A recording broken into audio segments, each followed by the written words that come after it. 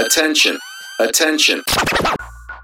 Welcome to the $1 Million Filipino Freelancer Podcast, where we break the myth that Pinoy contractors mean cheap rates. Just like when we realized that aswangs, undins, and kinakasal na tikbalang are all just fiction. There will be a select type of Filipino freelancers who will one day represent world-class results for our clients. Hosted by Neil Reichel, a Pinoy freelancer, agency owner, and entrepreneur who has seen it again and again that charging what you're worth is not about your race or heritage. It's all about the value you deliver and finding out what our clients really need. This is not for you if pabebe ka, nana feelings mo, and pa-victim ka. If you want to know the working strategies on how not to be purita and position yourself during conversations where you don't need to explain what you charge, then we invite you to subscribe and watch out for our weekly episodes. Follow Neil Reichel on Facebook and Instagram.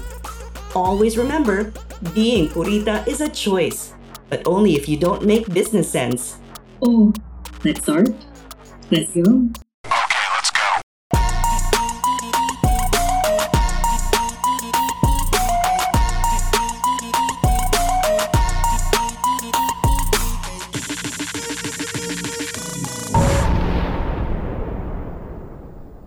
Sa episode na to, matututunan mo paano mo mapipigilan yung client mo, yung kausap mo ng kakasingit sa pagsasalita mo.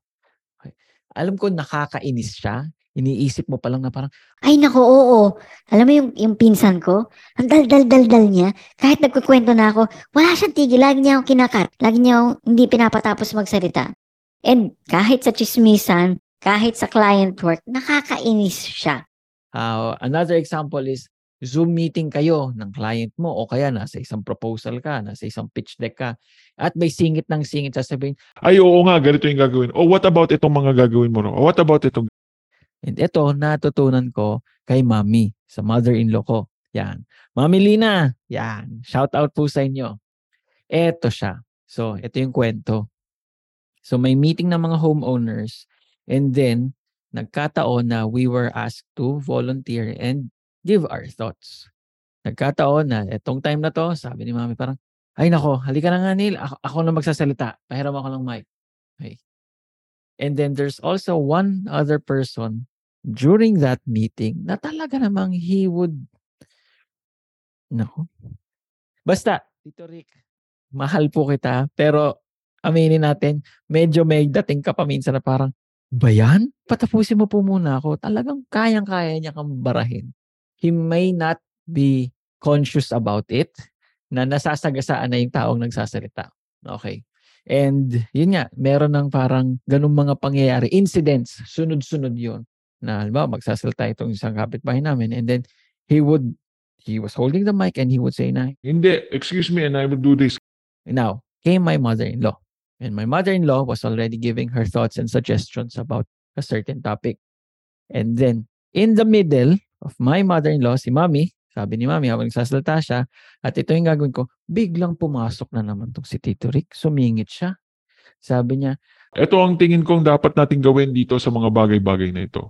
and I saw my mother-in-law. I know my mother-in-law. Yung mother-in-law ko, hindi siya basta-bastang tao at hindi rin siya the nicest pag yung medyo nakakabastos ka. Whether sa sarili niya, sa family niya, iba. Kumbaga, hindi magiging si Alpha yung asawa ko kung hindi nananalayta yung dugo ng biyanan ko sa kanya. Anyway, nakita ko yung mata ng biyanan ko and I got so scared for Tito Rick, yung neighbor namin. Kasi feeling ko, kakainin siya ng buhay ng biyanan ko. And ang sinabing sunod ng biyanan ko is this. Excuse me po. At lalo akong kinabahan nung sinabi niya, excuse me po. Tapos, nagsalita pa rin si Tito Rick. Tuloy-tuloy pa rin siya. Can I just finish what I'm saying? At sabi ko, shit, ito na, nakakainin siya ng buhay ng biyanan ko. So parang somehow natatakot ako para kay Tito Rick. Kasi malamang sa malamang mapapahiya siya. And then, this next words came out magically, beautifully from my mother-in-law. Sabi niya, Excuse me po. Tatapusin ko lang, let me finish what I'm saying. Kasi baka makalimutan ko yung thoughts ko. Tapusin ko lang po itong sinasabi ko. And in that instant, si Tito Rick, huminto siya. Pagkahinto niya, he said, Ay, sorry po. Sige, please continue. and sabi ko, at that moment, I know we might think of communication na sobrang basic, pero it's the basic things talaga that can get us to higher places and get us into higher levels in our lives. Tapos sabi ko, ang galing nun ah. Instead of my mother-in-law, si mommy, saying, excuse me po, nakakabastos ka na, excuse me po, let me just finish what I'm saying, sternly, sabihin na sternly na ganon, and then continue with what she's saying, she put something in between. I would call this the buffer. I would call this yung parang rapport builder. I don't know what it is, pero I felt what it was. Okay? And then she put the blame on her. Baka kasi makalimutan niya. I might forget what I'm about to say. Baka makalimutan ko yung sasabihin ko. Baka yung mawala yung thoughts ko.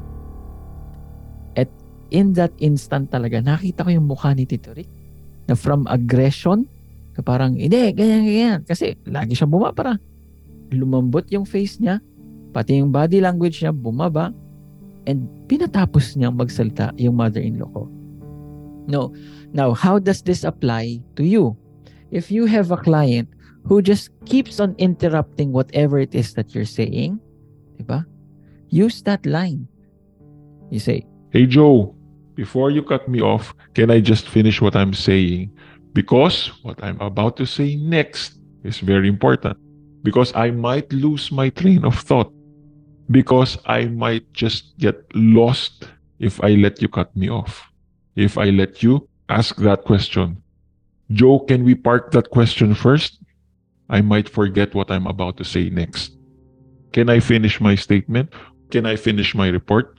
Because if we answer your questions, I might forget the next things that I have to say. so hindi ka naman nagiging, weak. Okay? You're actually being very transparent. You're telling them that you're human, pero very subtle, nasasabi mo sa kanya na tumahimik ka muna dyan, patapusin mo muna ako. Okay? And tingin ko sobrang, I don't know if you appreciate this, yung lesson na to, pero sobra kong na-appreciate. Talagang tuwang-tuwa talaga ako doon. Kasi ang galing para siyang magic para sa akin. Na instead of putting the blame on somebody else, instead of hitting someone else head on, it's like grabbing their hand and then nagiging parang tag-along. Magkaakbay kayo, magkasabay kayo. If you can just imagine, diba? Pero you get to where you want to go.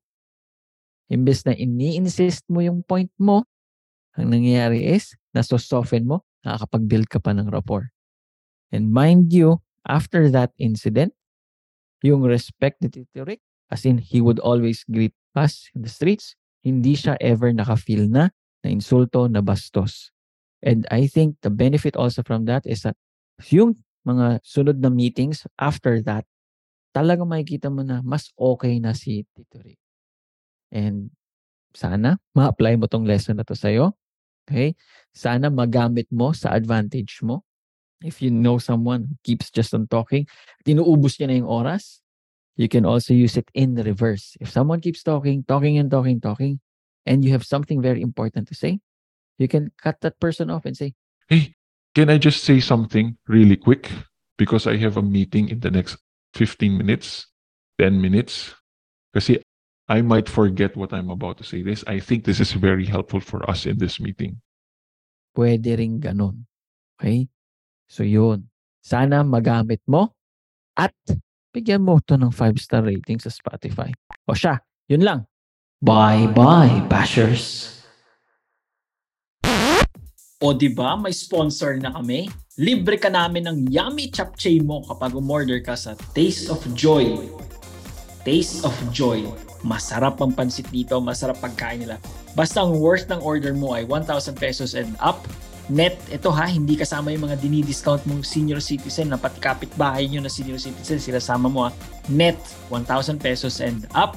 Meron kang libreng chapchae. Sagot na namin ang chapchae mo. All you have to do is go to the Instagram account nila, tasteofjoy.ph, para umorder. Doon ka lang o-order and basta umabot ng 1,000 pesos ang order mo. Net ha? Net. Lilibre ka namin ng yummy chapche. Mapapa. Arasa. Pa sa sarap. Let's go!